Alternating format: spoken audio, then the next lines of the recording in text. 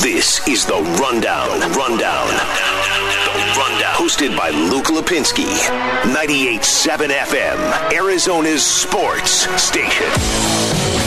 Live from the Auction Community Studio for the next 2 hours. Luke Lipinski here with you. Cody Fincher, the Bear, behind the glass. I got totally thrown off, Bear. They're replaying Titans Colts on the Central TV here, and I thought for a second, is there Tuesday Night Football I forgot about? Because there is Wednesday Night Football this week. But no Tuesday night. I feel like we're getting gypped here. I feel like I need football every night of the week, which I'm sure the NFL wouldn't mind.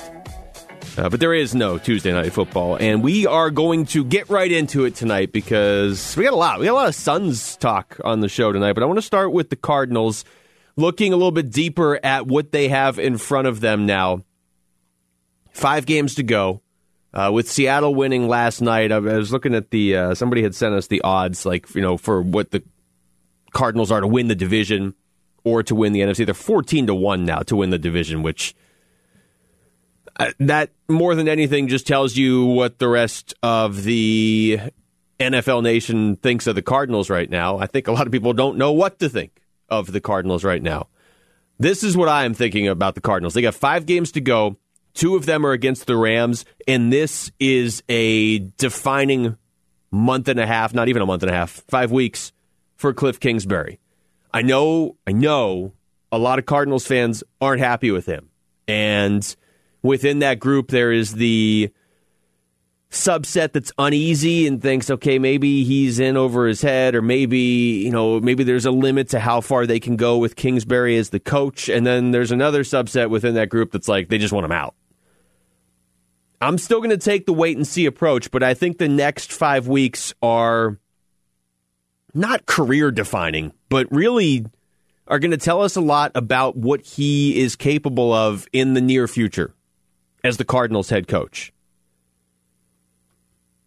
Because if you take a step back, I think it was Mike Sando was on with Bickley and Murata today, and he said, if you're just kind of looking at, hey, the Cardinals won 3 games 2 years ago, and then they won 5 and tied a game last year.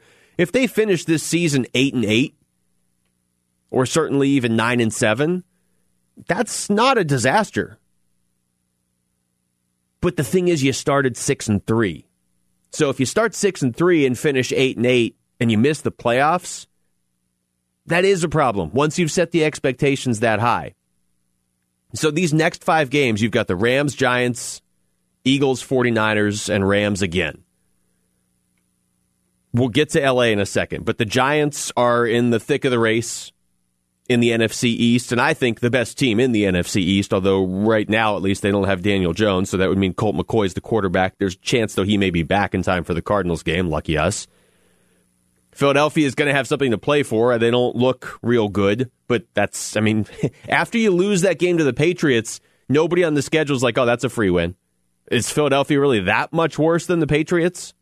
San Francisco in Week 16, that is a team that I have all the respect in the world for right now. They don't even have anywhere to play. They've lost half their team.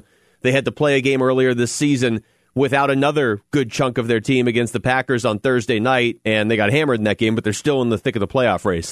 You can't take that team lightly. They're only in the playoff race because the Cardinals have dropped 3 of 4, but still, they're there. But then there's the Rams. And this is why I think it's going to be a defining moment here for Cliff Kingsbury, one way or the other. He's 1-2 now in 3 games against the 49ers. You can make a case in each of the 3 games the Cardinals have gotten better, the 2 last year and then the win this year. He's 2-2 against the Seahawks. Okay. Against the Rams, he's 0-2. But the Cardinals, as a team in their last 6 meetings with the Rams, so the last 3 years, they're 0-6. They were outscored 65-31 last year with Kingsbury as coach. They were outscored 65-9 the year before with Steve Wilks as coach. And they were outscored 65-16 the year before that with Bruce Arians as coach. So I'll save you the math. They're 0-6 against the Rams, and in their last 6 meetings with LA, they've been outscored 195-56. That does not bode well for this week or Week 17. And as I said last night, if you want to make the playoffs now that you gave that game away to New England, you're going to have to go through the LA Rams, who are the team I'm least confident in the Cardinals beating. Now, I think they're going to split with them here. And I hope for everybody's just mental well-being, the win comes this week at home against LA, because otherwise you're in a tailspin. But you're going to have to go through the team that has owned you for the last 3 years. And again, it's not a team that you've played once in the last 3 years. You've played them 6 times. They've outscored you 195-56. And yes, different coaches and quarterbacks each of those years. So each set of 2 games. But not on the Rams side. It's been Sean McVay and Jared Goff and a lot of the Aaron Donald, a lot of the same pieces. The other thing with Kingsbury, look at the NFC West. And we talked so much at the start of the year, and they said, okay, well, Russell Wilson's probably the best quarterback, but Kyler Murray, could he be the second best? Probably is. Jared Goff, Jimmy Garoppolo. But how about the coaches? Kyle Shanahan has kept the 49ers afloat a year after making the Super Bowl with like half his team. Sean McVay's a pretty good coach. Pete Carroll's more accomplished than any of them. Cliff Kingsbury doesn't just have to get a lot better in a lot of people's minds to be considered like just a good NFL coach. He's in a division with 3 of the best. So if he can go out there and get the Cardinals a win over the Rams, if they can win 3 of these next 5 games, I understand why there's a lot of criticism of him right now. We'll get more into that later on in the show. But he has a chance here to sort of turn some of that criticism around. If he gets this team to 9-7 and they beat, I don't know, the Rams, the Giants, and the 49ers, let's say here down the stretch, and they get in, and maybe they can even win a playoff game, a lot of that criticism is going to maybe not completely go away, but at least quiet down for a little bit. But if he can't pull this team out of this tailspin, and they let the Rams do what the Rams have been doing now for 3 years to the Cardinals, yeah, then it gets real dicey heading towards this offseason. All right, let's get into the rapid reaction. The Rundown Rapid Reaction. Reacting to today's top 3 trending sports stories. We're going to get into our top 5 biggest concerns with the Cardinals right now later on in the show. In fact, you can tweet into the show with your concerns at Rundown987. You can tweet me at Luke Lipinski. You can tweet Bear at Bear987. NCAA football, yes. I had to do like a triple take to make sure this was live. We were watching it in the newsroom. But the college football playoff, they update it every week. They have updated it again this week. Same top 7. Nothing has changed. Alabama, number 1. Notre Dame, 2. Clemson, 3. Ohio State, though, number 4. I don't think anybody can complain about those top 3. But Ohio State's played 1 game in the last 3 weeks, and they're 4-0. Now, I don't know what the cutoff is. Nobody knows what the cutoff is. I would assume the committee has had conversations about this. I would hope. You got to play a certain amount of games to be legitimately considered for the playoff, right? I know it's not Ohio State's fault that they didn't get to play Maryland back on November 14th or Illinois on November 28th, or that their season didn't even start till October 24th. And yeah, I do feel like Ohio State's probably one of the 4 best teams. Like, I don't think that they would be a detriment if they were in the playoff. But at the same time, if they finish this season 5-0, how is that fair to put them in over some of these other teams? If you're just going to say, well, they were one of the best, so just put them in. Well, then why are we playing any of these games? Why don't we just start in the playoff? They have wins over Nebraska, Penn State, who at the time was 18, but now is 1-5. Rutgers and Indiana. They got Michigan State this Saturday if they're able to play Michigan December 12th. I mean, I would, to me, they have to win. They have to play, which is out of their control, and beat both Michigan State and Michigan. Otherwise, you got to put another team in the playoff. If they finish 4-0 or 5-0, that's not like, again, is Ohio State one of the 4 best teams? Probably, yeah. But if they don't have to play any games to get there, then why are we playing any of the regular season games? Let's just start in the playoff with those 4 teams. ASU football, we talked about this last night. We'll get more into it with Chris Cartman of Sun Devil Source later on in the show tonight. But no Jack Jones or Ashari Crosswell, I would assume, for the UCLA game. Both suspended indefinitely. That news came out during our show last night. So like I said, we did talk about it a little bit last night. But, I mean, Jack Jones in particular was a monster against USC in the 1 game ASU has played this season. And Unfortunately for him, he had to leave a couple times with cramps. But when he was out there, he was shutting down at least as well as anybody can Amon-Ra St. Brown of the Trojans, who's their best receiver. And to not have him against UCLA, that's going to be a problem. Ashari Crosswell was showing flashes the last couple years. He didn't play much in the USC game. It's hard, though, to look at ASU and be like, okay, well, we haven't seen much of this guy this year, but this guy was playing. Well, yeah, they played one game. So I'm going to go ahead and say losing Crosswell is an issue, too. Like I said, we'll talk to Chris Cartman about it more here in a little bit. It's not a legal thing by all reports. It's just violating team conduct, essentially. And so that's why those two, I haven't seen that they've been officially ruled out of the UCLA game. I've just seen suspended indefinitely. So I guess that could be a half, or it could be the rest of the season. Who knows? And on to the Phoenix Suns. We heard from Monty Williams today. We're going to react to some of what he told the media. He's got pretty high expectations for this team, and I can tell you, he coached Chris Paul for a year. I'm not breaking news. I think most Suns fans know that. About 10 years ago. This guy's excited to be coaching Chris Paul again. They're both at different points in their career. And I got to say, when I heard Monty Williams today talking about Chris Paul and what he brings to a team, it got me more fired up for the season. Because you do remember, wait, they just brought in a Hall of Fame point guard. Now, maybe you only have him for 2 years. Maybe he's only potentially great for 1 year. He does need to be great this year for what you gave up for him. But Monty Williams has all the confidence in the world in him, and I don't know. I'll play some of the audio when we come back, and you can react to it as well. But I also do want to say, Jay Crowder on with Burns and Gambo this afternoon, and we're going to replay that interview later on in the show. But that's if you are a Suns fan that's kind of going back and forth, you're like, yeah, I'm excited, but I liked Kelly Oubre, and we traded him, and I've been down this path before where we're going to be good.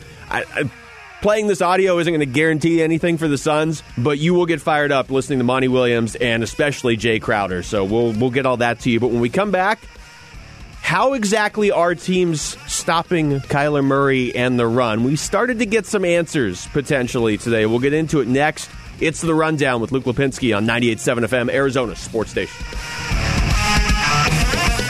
It's The Rundown with Luke Lipinski. 98.7 FM, Arizona's sports station.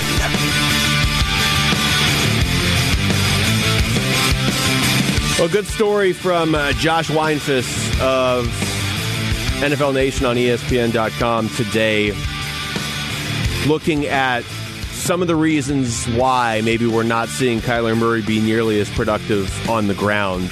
And by extension, why we're not seeing the Cardinals offense be nearly as dangerous here over the last couple weeks. And he goes through, I'm not going to read you the whole article, but he does bring up the strategy of containment, blitzing, and a lot of jumping defensive linemen on opposing teams. A few different teams have tried that, and if you look at the games where the Cardinals have struggled to move the ball, they are pretty consistently the ones where Kyler Murray's not taking off and running. And I know this goes back to what Kyler said after the game on Sunday when he was getting frustrated. He's like, look, I don't have to run for us to win games, which I think there's a lot to that. I think he shouldn't have to run for them to be able to beat New England. But if you're talking about if you want to go on a run, you want to make the playoffs, you want to go deep in the playoffs at some point, as I said last night, Kyler Murray's ability to run combined with his ability to throw the football is what makes him special. It's what separates him from almost every quarterback in this league. It doesn't make him better than Patrick Mahomes. I'm not saying that. But, if you want to break him down as just a passer, okay, he's not Mahomes, he's not Aaron Rodgers, not Russell Wilson, but he's pretty good. And then when you throw in the fact that he can run better than anybody except Lamar Jackson, well, he's a much better thrower than Lamar Jackson. So it's the whole package. That's what they need from Kyler Murray. And I don't look at the last few games and say, like, oh, Kyler Murray can't run anymore. He doesn't know how to run. It's more either he's hurt and the Cardinals are trying to protect him, or teams are adjusting, which is to be expected. But again, this goes back to this being a defining stretch here for Cliff Kingsbury. He needs to be able to readjust and set Kyler Murray free again. The amount of blitzes the Cardinals have seen over the last 4 games, again, this is from Josh Weinfuss's story on ESPN.com. Teams are blitzing the Cardinals 39% of the time the last 4 games, 17% over the first 7 games. Now, it's not that simple as, hey, that guy's really fast, so let's just blitz him, and that'll be that. Like I said, there's a lot more to it. And I still think the overriding factor is that he's banged up with that shoulder injury, and they don't want, look, no offense to Chris Streveler, but they don't want Chris Streveler quarterbacking the team for the final month of the season as they try and make the playoffs. So they're like, okay, you know what? We'll sacrifice a little bit of running. We at least still have Kyler as a passer. The problem with that is I think they went far enough with that on Sunday against the Patriots where you got in short yardage situations, the Patriots didn't even have to respect the possibility that Kyler might just roll out and run it himself. Not a run-pass option, just, hey, he's going to run it. We need 2 yards, he's going to get us 7. Because that was basically the get-out-of-jail-free card the first 7 games of the season, first 9 games of the season. We need a few yards, okay, we'll run it on second down. Okay, we can't get it, we'll run it on third down. Okay, fine, Kyler, just run it and get it yourself. And then we'll start this the next set of downs. That seems to be gone now the last 2 weeks. Kelvin Beachum, an interesting comment today when he was asked about what's been different. He had this to say. Well, he really did have it to say, and now it's not going to play. All that work to set it up. Hold on. Let's. He basically said the coaching, anybody that's either Bill Belichick or has coached under Bill Belichick has been guarding the Cardinals differently. Here we go. I would say if you come from the Belichick tree, there's a way in which those teams have defended us. So if you look at our losses to Detroit, to Miami, and to New England this past weekend, those teams all approached us from an upfront standpoint. They all approached us in the same way, being able to put either a 5-man front, 6-man front, or sometimes a 7-man front up in front of us to make sure that we weren't able to run the ball in the fashion that we were able to run the ball. So I would say that those 3 teams have defended us in a way. And I think if you look at what Seattle did in game 2, they did that 5-man front type of defense, 6-man front at times to make sure that they negated the run. Okay, well, he just described 4 of the Cardinals games this season. They've lost 5, right? He's talking about Matt Patricia with Detroit back in week 3. Cardinals lose 26-23. Brian Flores with Miami week 9. Cardinals lose 34-31, although Kyler Murray had a really good game in that one. And then this past Sunday, Bill Belichick himself, Cardinals lose 20-17. And then Beachum also bringing up the second meeting with the Seahawks last Thursday, where they lost 28-21. Teams are going to adjust. It's the NFL. The Rams have Aaron Donald and a pretty good coach. They're going to have a plan for Kyler Murray. But Kyler Murray's one of the most talented players in the NFL. The Cardinals need to be able to readjust. And I'm not saying they should have done it yet, but if you want to do anything this season, you're going to have to do it now in the next month. Because absolutely the Rams are going to have a plan for Kyler Murray. Kyle Shanahan and the 49ers have already seen him 3 times. They're going to have some sort of plan. Whether they can execute it with the injuries they have on defense or not remains to be seen. The Giants, Joe Judge seems like he's a half-decent coach. Philadelphia, I don't know what they're doing. But these teams are going to have a plan for Kyler Murray. Even if they can't come up with it on their own, they can watch what Detroit and Seattle and New England did and try to do that, just try to replicate that. So this is where the Cardinals are going to have to readjust back. This is part of the game within the game during the season. So again, it goes back to Cliff Kingsbury. Can he do that? This is what he's supposed to be good at.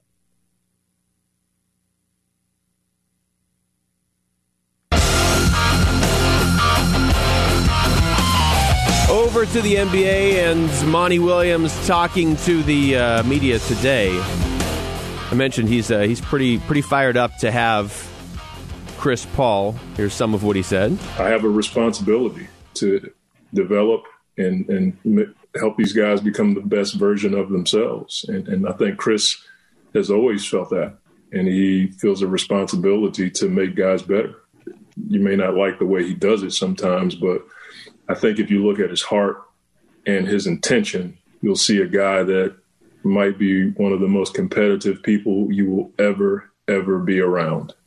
I've witnessed it for myself, and I'd rather have that than guys who don't want to win, guys who are happy about coming out of the game, guys who don't work. I'd rather have this than the opposite. I know a lot of Suns fans look at what happened in the bubble and they're like, Devin Booker's a top 7-8 player. Look what we did in the bubble. DeAndre Ayton's going to be great. We're good. We're going to make the playoffs. And I don't totally disagree with that. But the reason I think the Suns are going to make the playoffs and be dangerous this season is more. It's more something you can't necessarily just measure by, hey, we were 8-0 in the bubble. It's that stuff that Monty Williams is talking about. I love having Monty Williams now year 2. Just the consistency with a really good coach from year to year.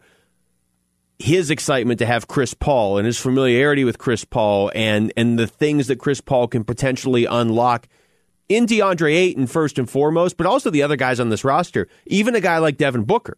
Like, you look at Devin Booker, you don't say, well, he's got to reach another level. Devin Booker is doing everything just fine for the Suns. But what if Chris Paul can help him, too? He should be able to. That's the sort of intangible stuff that you can't necessarily measure until we see this group play together. But that's the stuff I'm excited about, more so than they went 8-0 in the bubble, because you can poke holes in that a little bit.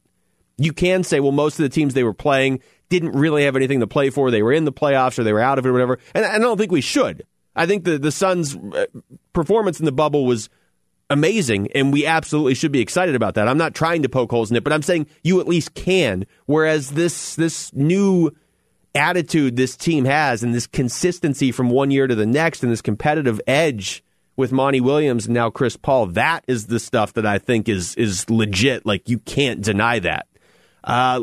Bear, you have some potential NBA scheduling news back there? I do. Okay. So we've been talking about, a lot of people on this station today have been talking about how cool it would be for the Suns to play on Christmas Day this year. Yeah. And everybody wants it and all that stuff. Well, just a little bit ago, a couple minutes ago, Adrian Wojnarowski tweeted, ESPN sources, here's the tentative Christmas Day schedule.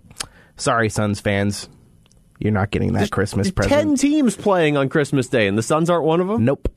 Here's what they have so far. Now, tentative means, they could change it if they have to. First, we have the Pelicans and the Heat. Then we have the Warriors and the Bucks. Okay, wait. So let's come up with the logic behind these. Zion versus the Heat. Zion versus Miami. Okay. Warriors, Steph's back. And Giannis. Okay. The Nets, Kyrie and KD, and the Celtics. Boston, big market. Yeah. The next game after that, Mavericks, Lakers, Luka and LeBron. Yeah, okay. And AD. And then the last game of Christmas Day, the Clippers and the Nuggets. All right, so that's probably that seems like the late night game, doesn't it? Like, I mean, it would have been cool to see Paul Suns George. Clippers, but yeah. So again, tentative, it could change, but right now, no Suns on Christmas Day. They haven't put out the whole schedule yet, right? And they're not going to release the whole schedule. I have not seen that. I've only seen the Christmas Day. There was some talk that we might get like the first half of the season schedule today, and I don't see it yet.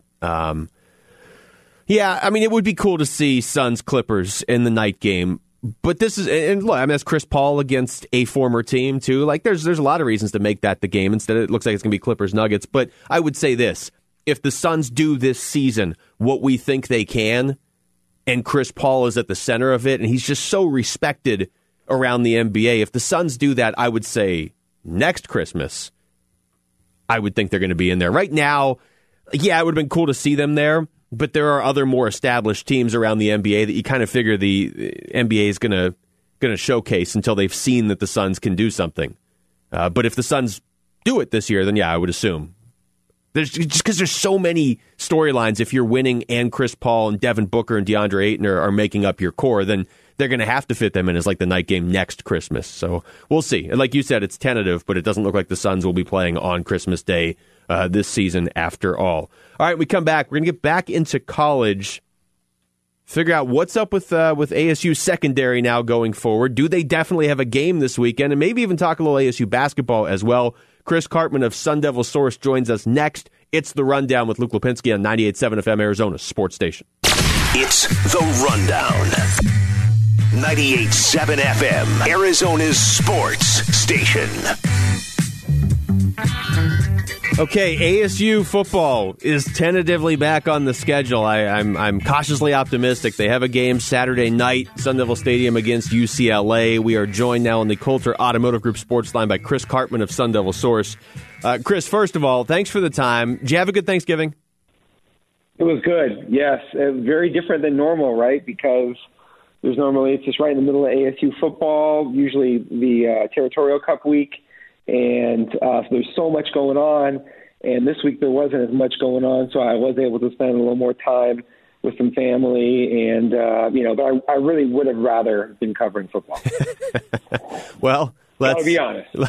We appreciate the honesty on the show here. Let's start with the game on Saturday. We've heard Herm say he's pretty confident that there will be one, and all signs are pointing that there should be one, but I guess we're just hesitant because now we've gone 3 weeks without an ASU game. But where's your confidence level we see Sun Devils and Bruins this Saturday? Well, it's pretty high, pending some unexpected development, which always could happen with new cases on either team. They all have to go through the testing process before they travel and then when they arrive. But really, ASU hasn't had more significant problems really for about 2 weeks. It's just that if they had played maybe a day or two later against Utah, I think they would have been able to get all their heart testing done with the players coming off of COVID, and that would have enabled them to play. Two guys that it doesn't sound like are going to play. I mean, I guess technically they're just suspended indefinitely. We don't know for sure they won't play against UCLA at all. But Jack Jones and Ashari Crosswell, everybody's saying it's not a legal thing, but specifically with Jack Jones, I mean, how do you replace him after how good he looked against USC? Definitely it's a hit, and it's also a hit for Jones because people view him as somebody with a checkered past, and so you have to really stay clean in terms of not getting in trouble even within your own team. And that's all that it was. It was just team conduct related from what I understand, but they probably won't play against UCLA. I don't know that there's been a final decision that's been made. I will say that Tamarcus Davis stepped up and did quite well against USC when Jones was dealing with the persistent cramping that he had, and also Jordan Clark as a nickel corner in his first real action as a Sun Devil in playing a lot. Also really looked good. So I think their secondary has solid pieces. UCLA has not really been a potent passing attack, so I think they should be all right. Just on a human level, I mean, ASU hasn't played since November 7th. The game on Saturday, that marks December 5th. I mean, UCLA has been playing, and UCLA hasn't looked that bad. Just as far as just trying to get back out there and get into a routine, do you think it'll affect the Sun Devils more on offense or defense? Or, I mean, how are they going to handle that? I'm not really sure. That's a good question. I do totally agree that is their biggest challenge, both from just a fitness level and then also just a sharpness standpoint.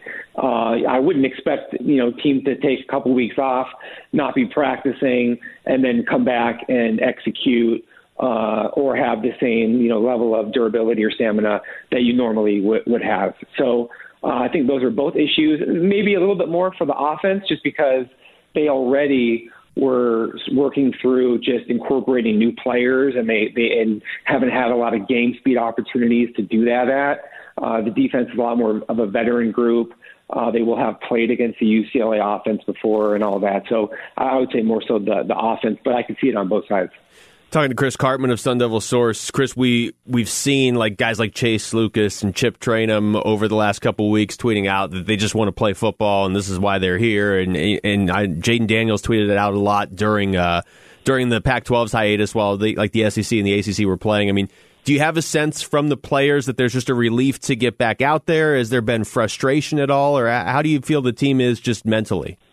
Yeah, there's definitely a range of emotions from a lot of frustration, people that didn't want to try to play earlier in the year, that the Pac-12 didn't decide to go that route. Then you have guys who are just trying to really stay positive and, like Zach Hill said today, you only can really control what you can control. Worrying about a lot of the other stuff doesn't have a lot of ultimate value to you. So it's been interesting. We haven't talked to that many players. Not that many have been made available so far this week. I'm interested to see just kind of what their mood is like. I think they're going to be really energized personally coming off a frustrating loss to USC, the way that game ended, their expectations for themselves. I think that this is the type of a team that's going to be really ready to go, at least from an emotional standpoint.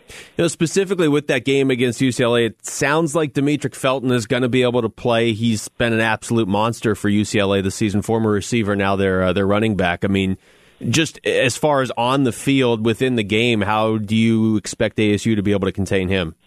Right, so you remember, Luke, last year it was Josh Kelly who had a monster rushing performance against ASU, and what was probably ASU's worst game of the year, I would say, by far. And so that's a concern that they have. It's different running back, but it's still the same offense, the same types of plays that they're going to see.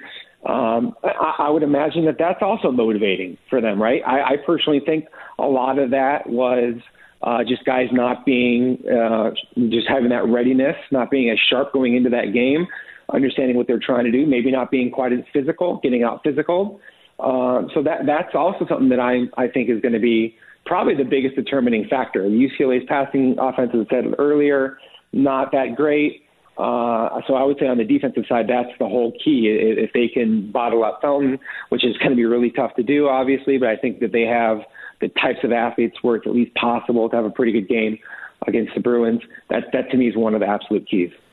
Big picture, talking to Chris Karpman of Sun Devil Source, do you expect recruiting to be impacted negatively by any of, the Pac-12 starting late and then ASU only getting to play one game? Or, even if it's not negative, does ASU have a different plan going forward, or do they have to change anything with everything that's happened this year?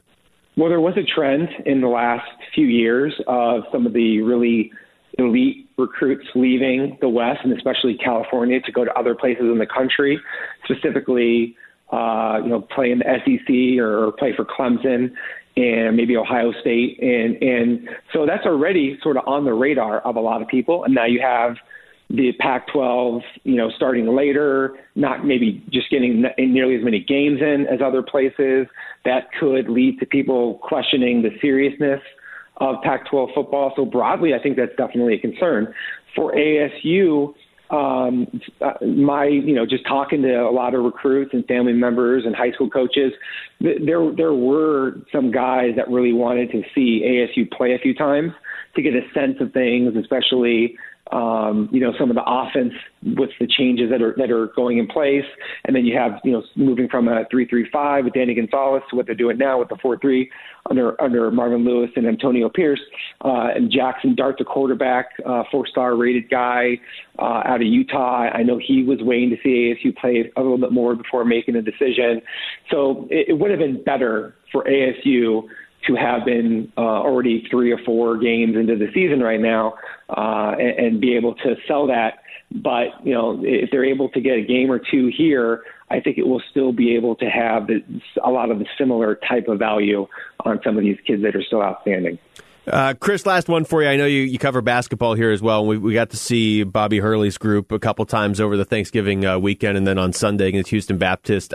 Just your initial reaction or your initial impressions, I should say, of Josh Christopher, who in the Villanova game in the first half, I don't know, he looked like a guy that at some point the season's going to go off for 40 points. I know that's asking a lot, but the upside is very evident with him.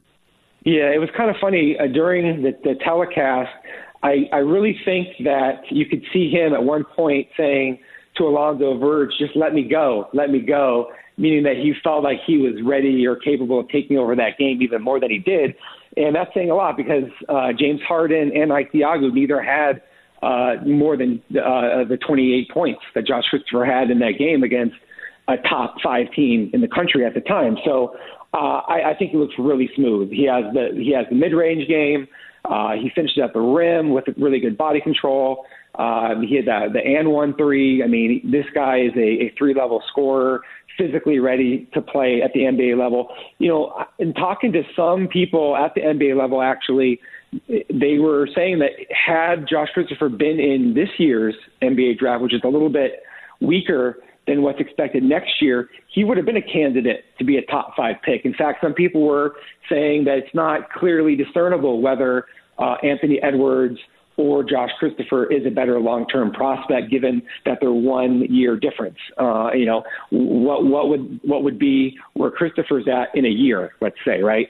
So I just think that that's a very fascinating sort of conversation, because ASU conceivably has a guy playing college basketball this year that already would have been maybe a top 5 pick in the NBA draft. Wow. And he certainly looked like it in the Villanova game. Chris Karpman of Sun Devil Source, always great insight. Thanks for the time, and hopefully you have a game to enjoy on Saturday. Looking forward to it. Thanks, Luke. Thanks a lot. That's Chris Karpman joining us on the Coulter Automotive Group Sports Line. Coulter Cadillac Tempe. Experience the difference. Visit CoulterCadillacTempe.com. All right, when we come back, we are going to give you the top 5, myself and Bears, top 5 concerns for the Cardinals going forward.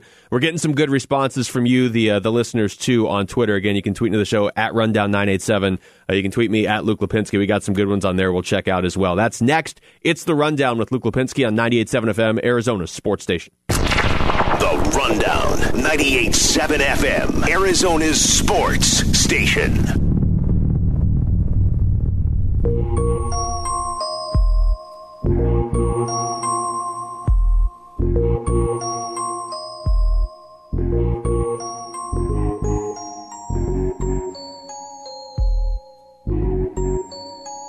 All right, welcome back to the show. That music, of course, means it is time for a top 5 list. And I feel like most of the time when we do these top 5 lists, it's like a positive thing, or we're excited about it. Or, worst case, we have like the top 5 draft picks in Suns history, and then Bear does the 5 worst draft. Like, we at least even it out a little bit. Tonight, this is bad. Your top 5 concerns with the Arizona Cardinals going forward. Bear, I defer. I'm going to let you start with number 5. Okay. Number 5 for me, and it's very recent.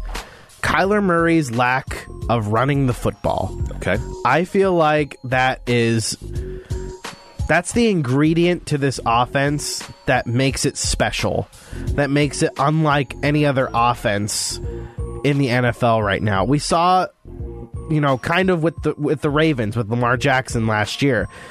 The one thing that teams couldn't defend was Lamar Jackson running the football. Yeah.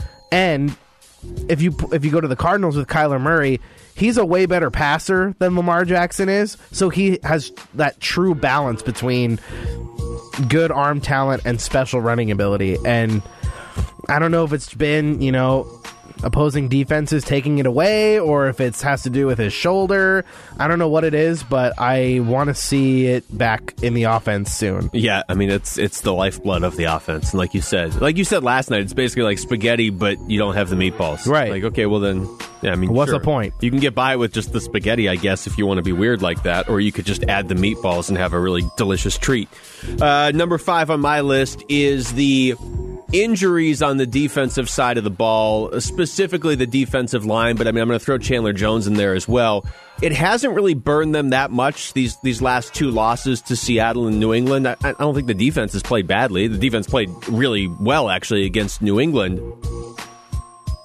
But you're missing almost your entire defensive line, and you're missing your best pass rusher. And I don't know. I mean, it's only 5 on my list, but ideally, you'd have Jordan Phillips fully healthy, or you'd have Chandler Jones back, or you wouldn't be playing the rest of the season without Corey Peters. And the guys that have had to step in so far and fill that void have done a good job, which is what makes that Patriots game that much more frustrating. Your defense is beat up, it played well, and you still didn't win. But that's higher on my list, so we'll just go with number 5 for now. Okay, number 4 for me, of top 5 biggest concerns for the Arizona Cardinals right now, the slow starts. I know they started pretty quick against the Patriots thanks to a Cam Newton interception that set them up pretty well. But more often than not this season, you're seeing their first offensive drive not result in points. This offense, I feel like, should be getting them leads early, and maybe even 2 touchdown leads early in the first quarter even. And we haven't really been seeing that this year. They had an early lead on Sunday, and they couldn't keep it, and that was the only touchdown they scored for a while. But I want to see early drives result in touchdowns, and not necessarily field goals either. Yeah, It's funny, we talked about that. I don't know if it was the pregame show or what, and like you said, they went out there and they did score on their first drive, but it was a very short field because of the Cam Newton interception. But it is weird because you would think beginning of the game is when they would be scoring every time. Like Kingsbury essentially can script out the first, 15, 20 plays of the game on offense. You would think, again, that's his strength. That's when they would be scoring. And instead, other than the game against the Patriots, it's really been they fall behind, they trail at halftime, they come back, and for the most part had been winning this season, although now at 6-5, everything's kind of evened out. That's a good one, slow starts, and I don't have it on my list, but I would say that I should, but I'm not moving any of these other 5 off, so maybe not. Maybe they have a lot of things to be concerned about. Number 4 on my list is the inability to get short yardage, and it sort of goes hand in hand with what you were saying about Kyler Murray before. What was making this team so effective, I thought, converting third downs earlier in the season and just being dangerous on offense and putting up 30-plus points in a game week after week there for a while, was if they needed short yardage, either Kyler would just run for it and would just be like, hey, we need 3 yards, Kyler will get us 8. Or because of the threat that Kyler would run for it, guys were getting open because defenses had to focus on Kyler when he dropped back to pass, or the threat that Kyler would run, Kenyon Drake or even Chase Edmonds was able to just pick up a yard or two. It was maddening on Sunday how many times Kenyon Drake couldn't get a yard or 6 inches or 2 yards, and I don't think it was all his fault, but that's concerning because these games are going to be close. They've played 7 of the Cardinals games this season have been one-score games, and the last 5 have been one-score games. You need to be able to get your yards when it's 2nd and 2, 3rd and 2, 4th and 1, and you need to be able to make your kicks, which I think will be higher on our lists. Speaking of, number 3, Zane Gonzalez is my 3rd biggest concern with the Cardinals right now, and that's not good. No. We should never talk about kickers, ever.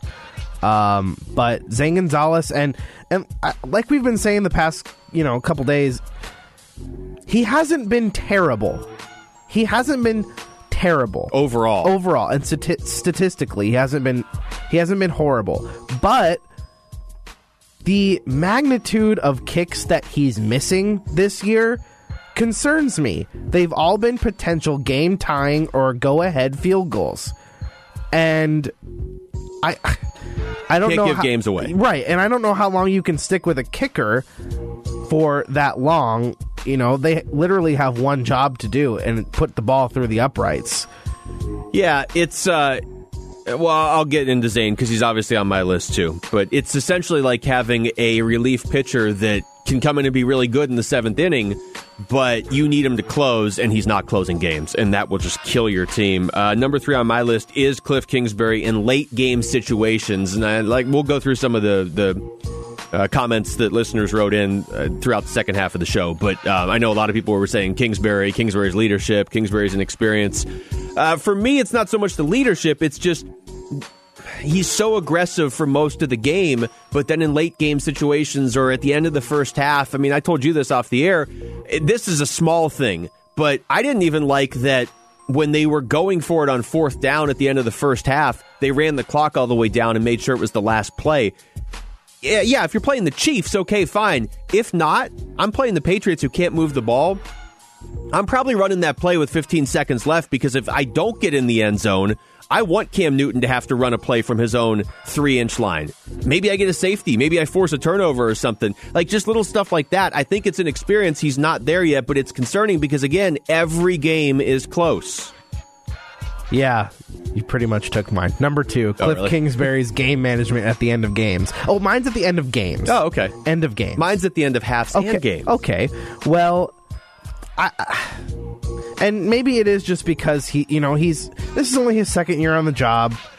It hasn't been the most normal start to a NFL coaching career with Cliff Kingsbury, but I just don't understand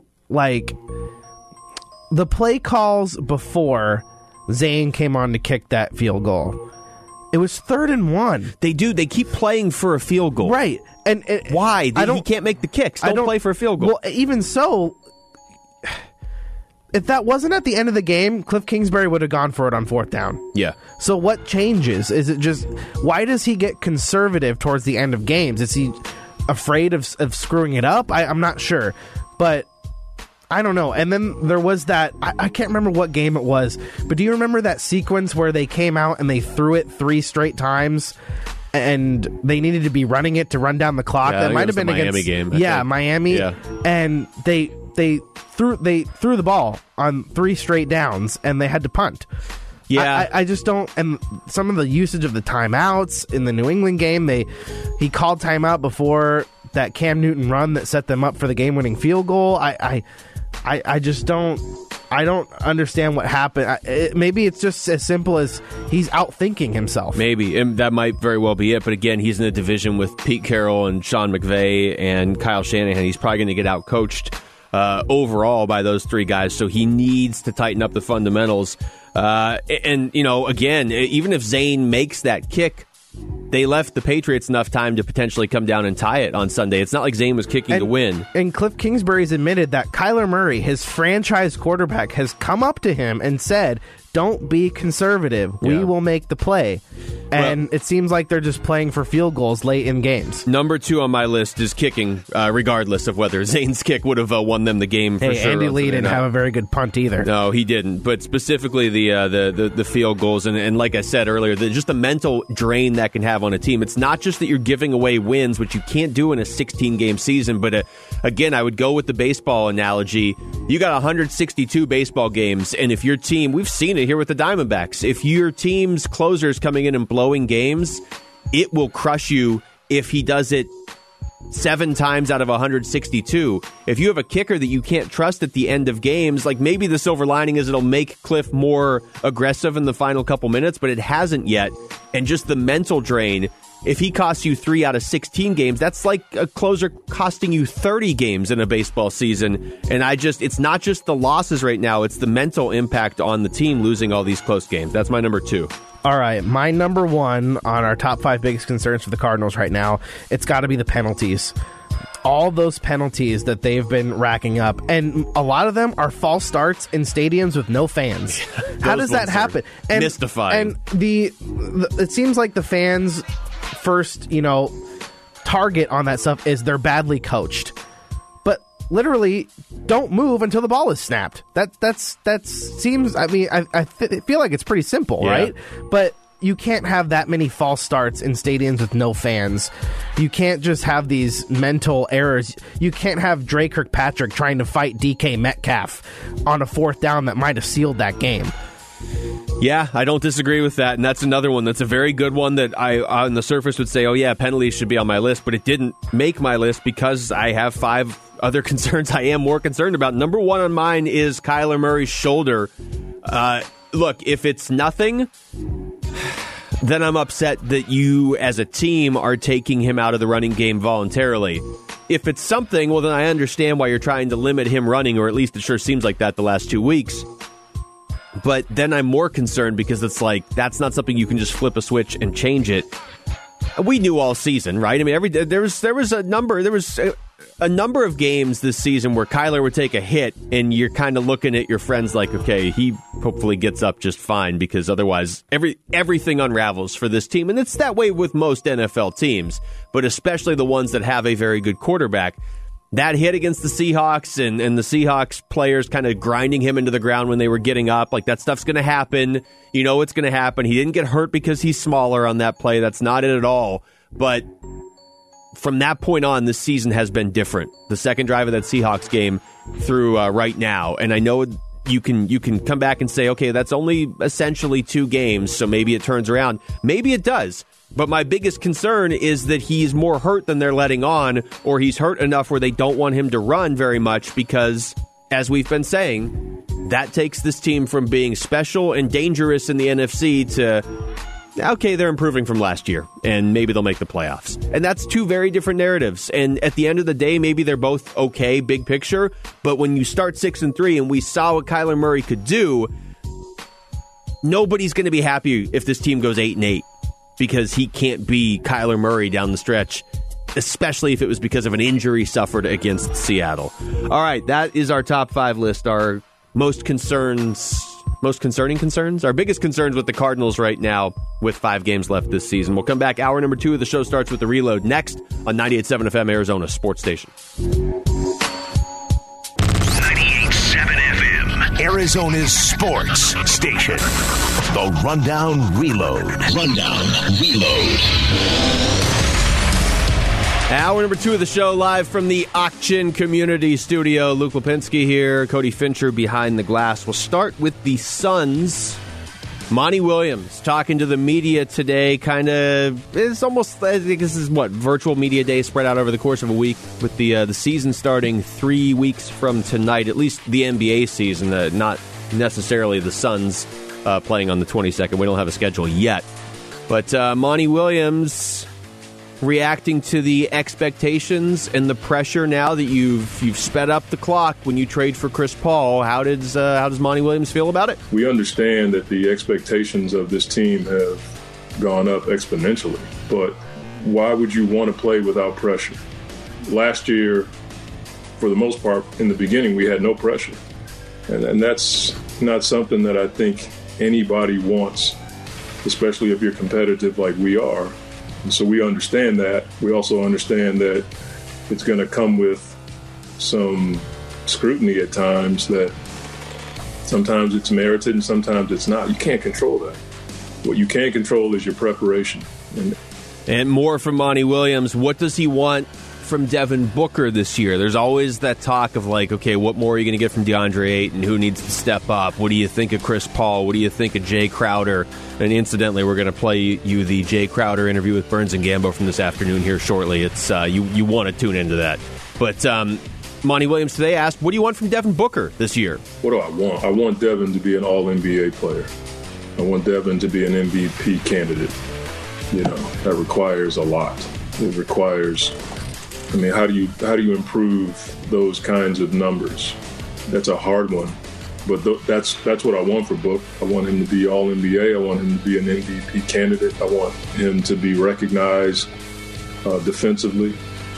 I'd love to see him in the conversation for All-NBA and someday an MVP. And that's going to take a lot of work. But more than anything, I want to see him as one of the guys that's on a winning team. And that's our next level. Man, that's on the table this year, isn't it? I know a lot of Suns fans feel like Devin Booker is sort of disrespected nationally, and not going to All-Star games, finally gets there last year with an injury and everything, but not typically talked about nationally as a top 10 player, not even typically as a top 15, sometimes as a top 20. It is possible, though, that he takes a huge step this year and enters that conversation. And I'm just saying for this year. Maybe we look back at the end of this season and he's getting MVP votes, even if he finishes 6th or 7th or whatever. It's possible, and I would go even one step further. If he's ever gonna achieve that level in the NBA, this is his best chance to do it, at least so far. A lot of the years that he has played so far, he's been amazing, but kind of going in, it was like, okay, what's the plan? The team's going to be mediocre, and Devin's going to save them every night. And we'll see how many times he can save them, and that'll be how many wins they have. It's different this year. There is talk, hey, Devin Booker could be better. Not because he's lacking anything in his game, but just because look at the pieces around him. Look at his coach. Look at his point guard. If he's going to take another step, which I know is almost unfair to say, but if he's going to, it's going to be this year. And it's the first time I can remember saying that now since his second year in the league, because it's basically just been, yeah, he's really good, and he's got to do it all his own. Not now. Not this year.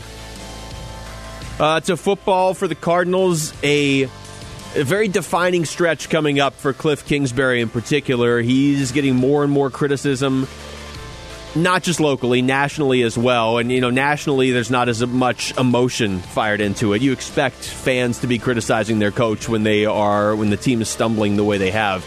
But nationally, Kingsbury's taken some heat. And I want to be clear, I'm not saying this is a defining stretch for him, he's on the hot seat. He's not.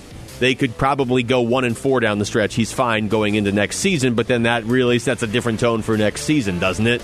But I would say specifically, he has a chance to regain some trust from Cardinals fans if he can get this team to, I would say, 3-2 in the next 5 games, and specifically just for him, it'd be huge if one of those wins came over the Rams, because the Cardinals in the last 6 games are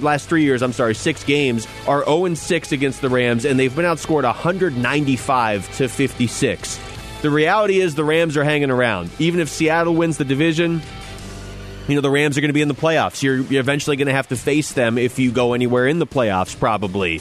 You might have to face them in the first round one of these years.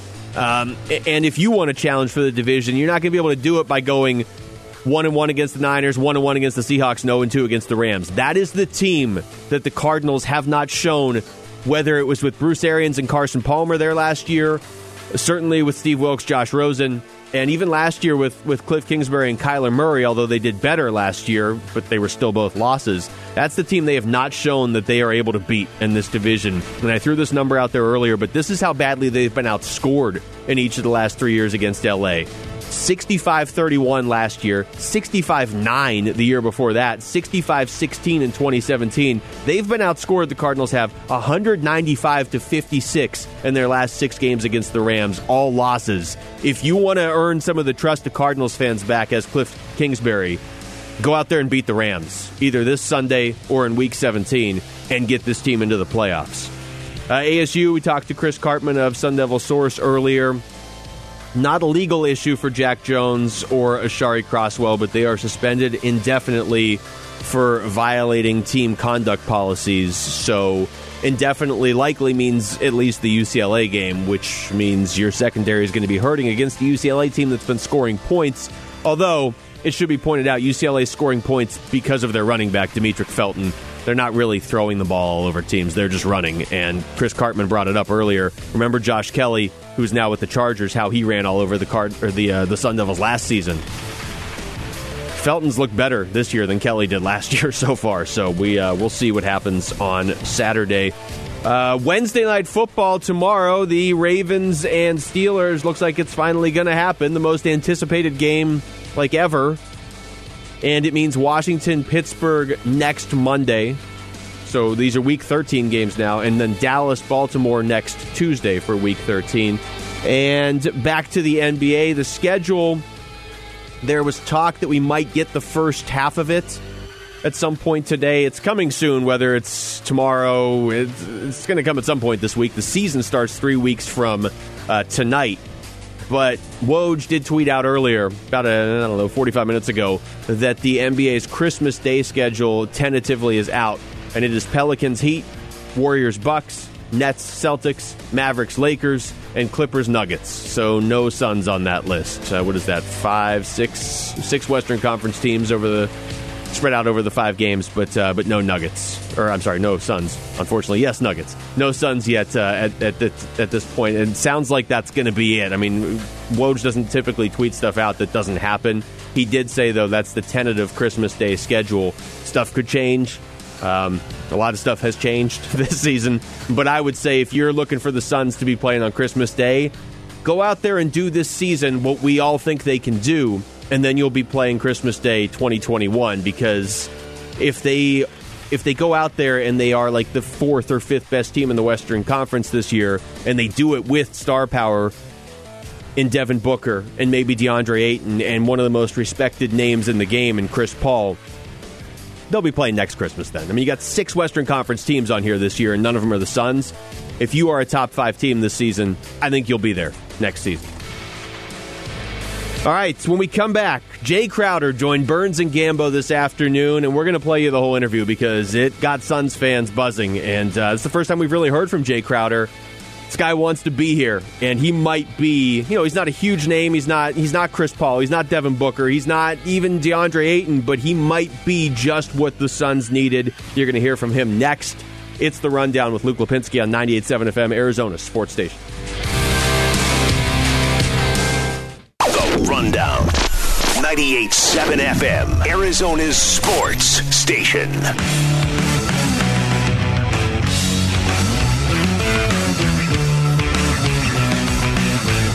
Well, we just heard from Jay Crowder on with Burns and Gambo this afternoon. Monty Williams spoke to the media here today, spoke for a good half hour to the media. I mean, I think he's probably pretty excited about what James Jones has put in front of him for this season as well. Played the clip earlier where he's glad that the Suns have expectations and pressure this year. And also good to have a demanding player like Chris Paul, not just for DeAndre Ayton, really for everybody? Firstly, I think there's this negative connotation with demanding from your teammates. Like, I think all great players, all good players, in one way or another, demand from their team. I was around Tim Duncan for years, and he demanded of his teammates. He may have done it differently, but when you see a guy like Tim in the gym every day working like he does, it puts a lot of pressure on you to step it up. Some guys do it that way. Some guys do it verbally, and some guys do it with action. I don't think there's anything wrong with that. I think as we all grow in these roles, we figure out how to demand. And I think that's an area where Chris has matured and grown and understands the personalities of the people that he plays with. But I don't think it's a bad thing. The thing about Chris Paul coming in and demanding more from his teammates, that's somewhat of a fine line because he hasn't been here. So, you could look and say, okay, well, who's the new guy coming in and telling us where we're lacking? We've been here. Well, the new guy is one of the most respected players in the NBA, a surefire Hall of Famer. He's played in 109 playoff games, and he started 109 of those 109 playoff games. He's played in 92 playoff games since the last time the Suns were in the playoffs. They all know that he's coming in to demand more of them. They know it ahead of time. It's not going to be like, okay, fourth week of the season, and the Suns are in a little bit of a lull, and they're having a tough game against whoever, the Spurs, let's just say, on a Tuesday night, and Chris Paul goes off on somebody in the third quarter, and they're like, hey, what's this guy? And it causes some rift. Like, no, everybody on that team knows why Chris Paul is coming in. And it's a major reason why he was brought in. It's not to say like, oh, DeAndre Ayton's not good enough, but DeAndre Ayton was the number one overall pick. He can be better. Chris Paul should be able to make him better with his attitude and his leadership and his experience, but also what he can do on the court. Because that's the thing. If Chris Paul came in and wasn't able to do anything on the court, you already have a coach. But you look at his numbers last year, and I know that there is a percentage of Suns fans that are like, all right, 36-year-old point guard, what more does this guy really have? Well, they're banking that he has a lot for at least these next 2 years, and specifically this year. And you look at the what he did last season. I know you don't want to pay for past results necessarily, but he was an absolute machine last year with Oklahoma City, a team that had a lot less talent than this Suns team does. And he got them all the way. They were in the 4-5 matchup. Played Houston close in the playoffs. Remember that? Remember the Lou Dort versus James Harden Game 7? That's because Chris Paul got them there. Averaged nearly 18 points a game last season, 5 rebounds, 7 assists. Still getting almost 2 steals a game. That's just stats. That's on the court. That's what he's doing. And that wasn't 5 years ago. That was a couple months ago. So he needs to be able to provide that sort of production on the floor, certainly, too. And I think he will be able to, at least for this upcoming season. And honestly, probably for both of the seasons that he's signed for. Or at least something close to it. But there's that additional edge that he should bring to this team, and that's the reason he was brought in. One more from Monty Williams talking about Chris Paul. He's excited to learn from Chris Paul. I'm looking forward to learning from him. He's had so many different experiences since I coached him 10 years ago, and I want to be a sponge as it relates to his ability to manage the game and make guys better. At the same time, I'm looking forward to improving what he does. I hope I can. And on a personal level, I'm looking forward to seeing Jada and the kids. I haven't seen little Chris since he was littler Chris, and now he's got a little daughter, and his dad and I have always had really good conversations over the years. So he's one of those guys that makes everybody better. And he carries a lot of weight every night. And hopefully I can relieve some of that pressure that he has on his shoulders. Yeah, it's been about 10 years since Monty Williams coached Chris Paul in New Orleans, and now they're reunited. And again, season starts 3 weeks from tonight.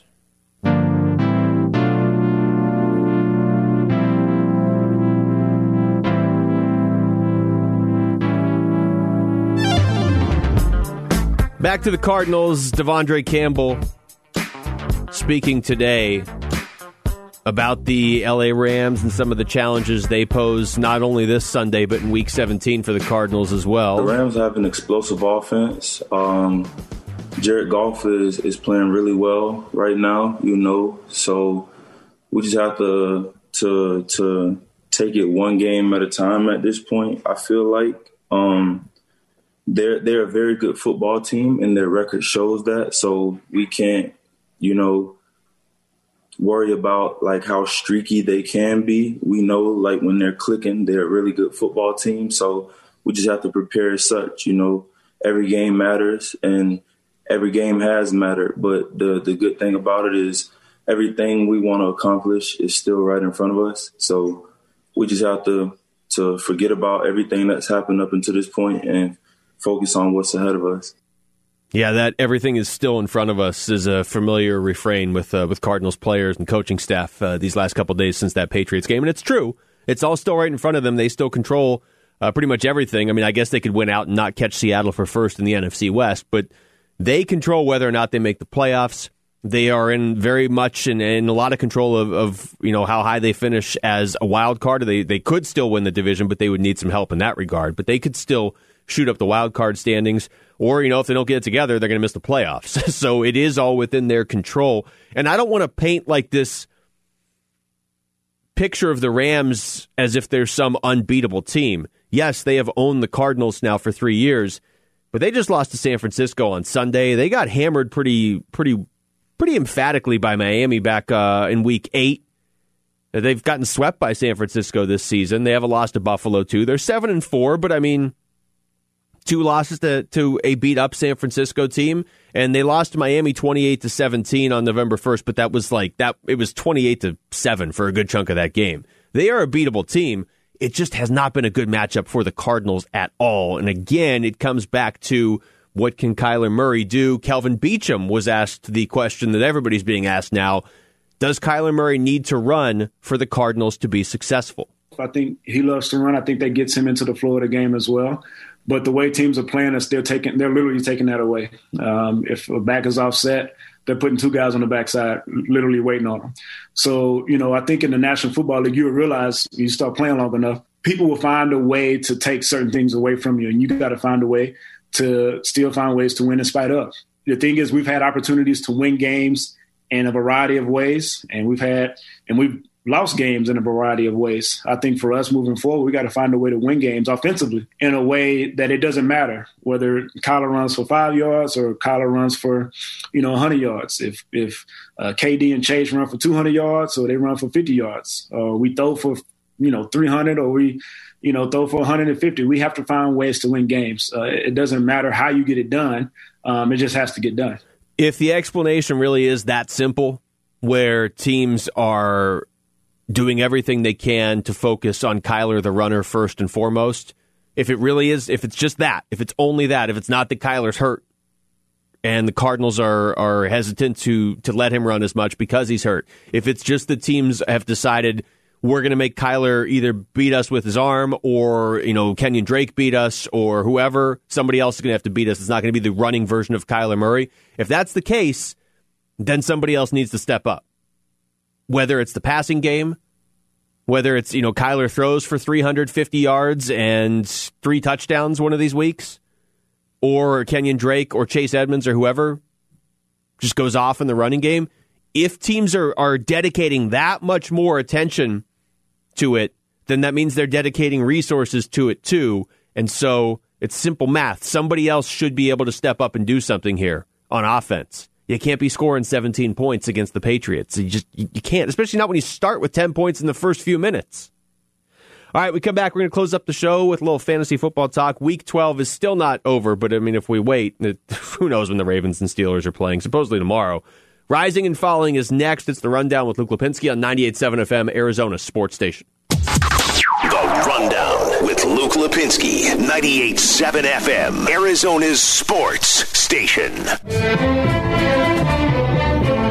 All right, let's check out some of these responses. Thanks to you for tweeting into the show at Rundown987. Our question for today, what is your biggest concern surrounding the Cardinals right now? Bear and I gave you our top 5 biggest Cardinals concerns earlier in the show. But some of the responses from 19 Yote, Kyler, from Steven, the fan base expecting to win a Super Bowl every week. JV Hines says offense. Scott Brooks says penalties. Walter says winning more games. Paul says winning. Different Steven, depth and a sputtering offense. ZJ says Cliff. A lot of play calling, a lot of inconsistency in here, a lot of penalties. I'm seeing that. Kingsbury's leadership. Stephen Ellis says kicker. That's actually the first time I saw that so far on the list, which is surprising. I thought it was going to be mostly kicker. Johan says coaching. Cliff needs to sharpen up the play calling. Show says they're losing close games. That hurts. Will, they don't know how to operate under center. Jerome says health. Get the defense healthy again. Everything else will fall into place. A lot of people want the defense to get healthy, which that was on my list, certainly.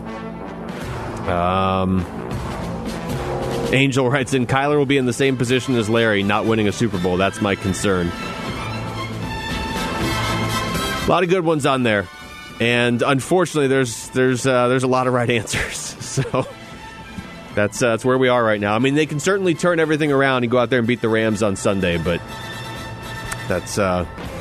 it's easier said than done, certainly. All right, we're going to talk a little fantasy football here before we wrap up the show. We do this when we have shows on Tuesdays. Rising and falling. We're going to do a quarterback, running back, and receiver/tight end on the rise, and one of each of those spots that is trending downward. Basically a stock watch for fantasy football. Bear, let's start with falling this week. Who do you got? Okay, falling quarterback Matthew Stafford of the Detroit Lions. He's scored 20 or more points just once in his last 4 games, and he's missing his top 2 receivers right now in Kenny Golladay and Danny Amendola. So not a lot of good happening in Detroit right now. They fired their coach and their GM as well. And yeah, Matthew Stafford is just not a lot of guys to throw to. Yeah, that's fair. And, it doesn't necessarily have to be that the guy's playing badly. It's just simply if he doesn't have the weapons, he's just not somebody you want to be starting. I'm going to go with Derek Carr. I almost went with Kyler Murray. He's still good. You'd still start him, but this is not start him or sit him. Kyler's been trending down fantasy points-wise the last few weeks, too. But Derek Carr had less than a point this week in a great matchup with Atlanta. Couple weeks prior against Denver, he had 154 yards, no touchdowns. So 2 of his last 3 games, actually, Derek Carr, single-digit points. One of them not even really single-digit. He basically had 0 this past week against Atlanta. And the way this league is with passing in 2020, you need your quarterback putting up at least like 18 points to have a chance. And, Patrick Mahomes puts up like 40 a week now. Derek Carr put up 0 last week. And like I said, 7 a couple weeks earlier. So he's definitely trending down for Vegas. All right, my rising quarterback, it's... What did you do? I drove a pen into the microphone. Oh, that's not good. No, I wouldn't advise it. Probably not a good idea. Probably not. Kirk Cousins, my rising quarterback. I never thought I'd say that. He's not good. But... recently, he has scored 22 and 26 points in his last 2 games, respectively. He's thrown for 300-plus yards in back-to-back games. That's this is all with him. Dalvin Cook back, too, by the way. Yeah. And listen to this stat. In his past 5 games, he has 12 touchdown passes and just 3 overall turnovers. That's remarkable for him. He's been very, very good recently. Okay. And by the way, they have a lot of weapons in Minnesota. Yeah. Dalvin Cook to throw out of the backfield. Adam Thielen, I think he's injured right now, but he's really good. And Justin Jefferson is already a really good receiver, and this is his rookie year. Yeah, all these good rookie receivers this year. Justin Jefferson really might be the best. There's a lot. There's Chase Claypool, Mike Pittman. CeeDee Lamb. Yeah, there's been a ton. And CeeDee Lamb, unfortunately for him, just doesn't have a quarterback right now. Okay, this is going to feel like cheating, but I'm doing it to illustrate just how much better he's been lately. Patrick Mahomes. These are his numbers over the last 4 weeks, okay? 1,598 passing yards and 14 touchdowns. He has 1 interception that came against Vegas. Insane. His previous interception came all the way back in week 5. And I'm looking at the scoring in one of my leagues where you get a 5-point bonus if you hit 350 passing yards. So these are his point totals the last 4 weeks. 47, 40, 24, 40. He's hit 350 passing yards. 24, what a loser. Yeah, he missed. He had 348 passing yards in that game. I wish Lamar Jackson would get me 24 points, just saying. I should look it up. I mean, I'd have to, well, I can't look it up during the break because the show's about to end. But I'm guessing in the last 4 games, Mahomes has more points than, half the quarterbacks in the league have all season? It's almost funny that we even talk about anybody else winning the NFL MVP. Yeah. Because the dude never has a bad game. He never has a bad game. He really... Go ahead with your falling running back, and I'll try and do some quick math. My falling running back is Kareem Hunt of the Cleveland Browns, mostly because Nick Chubb is back from injury, and he's taking away touches from Kareem Hunt. Also... Since Chubb's been back, Kareem Hunt has only scored double-digit points in just 1 of his last 4 games. Not good. I've had to bench him. Oh, that one hit home there at the end. It did, but I'm okay. Personal. I have Derrick Henry and James Robinson, so you're fine. Okay. So I don't have to worry too much for you. For falling running backs, I'm just going to go with the Bills running backs. And they have running backs? Kind of. I mean, this started a few weeks ago when they played the Seahawks, and 31 of their first 35 plays were passes, and that was specifically because they were playing Seattle, but still. Zach Moss was trending up for a while. He's not really doing much. Devin Singletary's not doing much. They just don't run a lot, and they're splitting the carries. So Bills running backs definitely trending downward right now. My rising running back is Antonio Gibson of the Washington football team.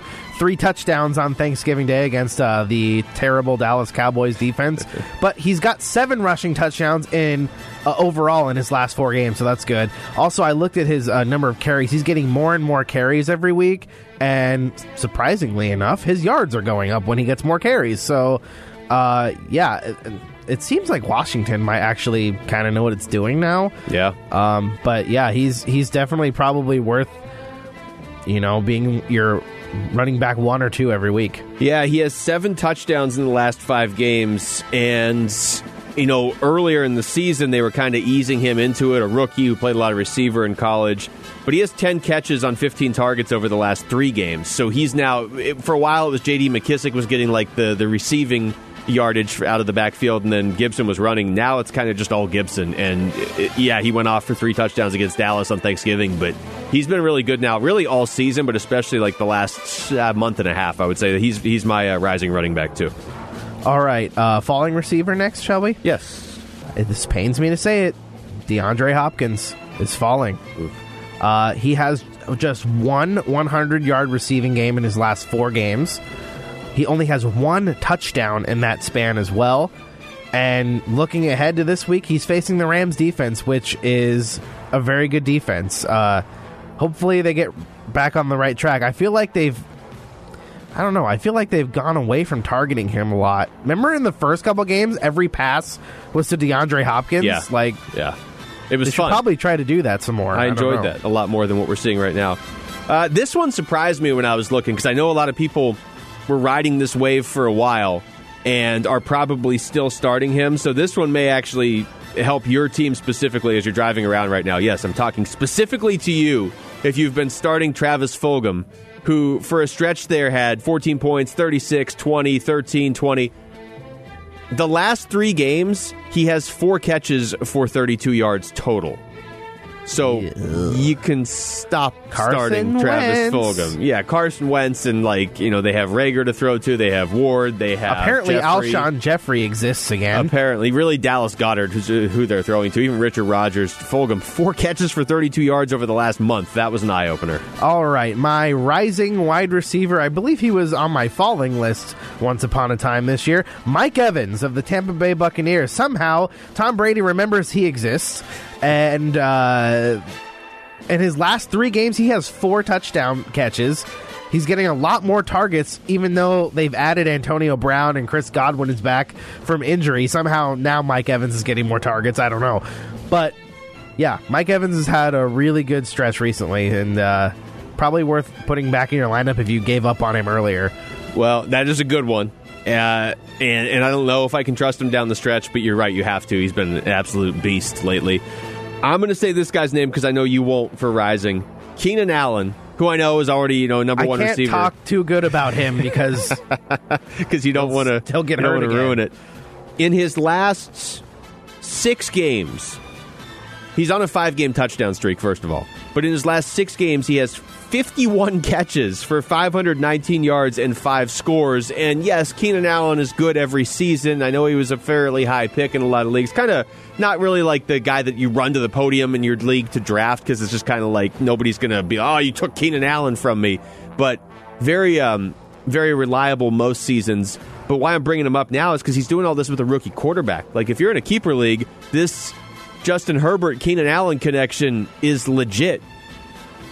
He was targeted 10 times last week. He was targeted 19 times the week before. I mean, that's... Justin Herbert is throwing a lot, and he has found his target in Keenan Allen. And again, 5 straight games with a touchdown. All right, that is going to do it for us here this evening. We'll be right back at it again tomorrow. Yeah, I don't know. We got probably a lot more Suns to talk about tomorrow as well. And, of course, we'll get prepared for Cardinals-Rams as well. For Cody Fincher behind the glass, I'm Luke Lipinski. Thanks to you for tuning into The Rundown on 98.7 FM, Arizona's sports station.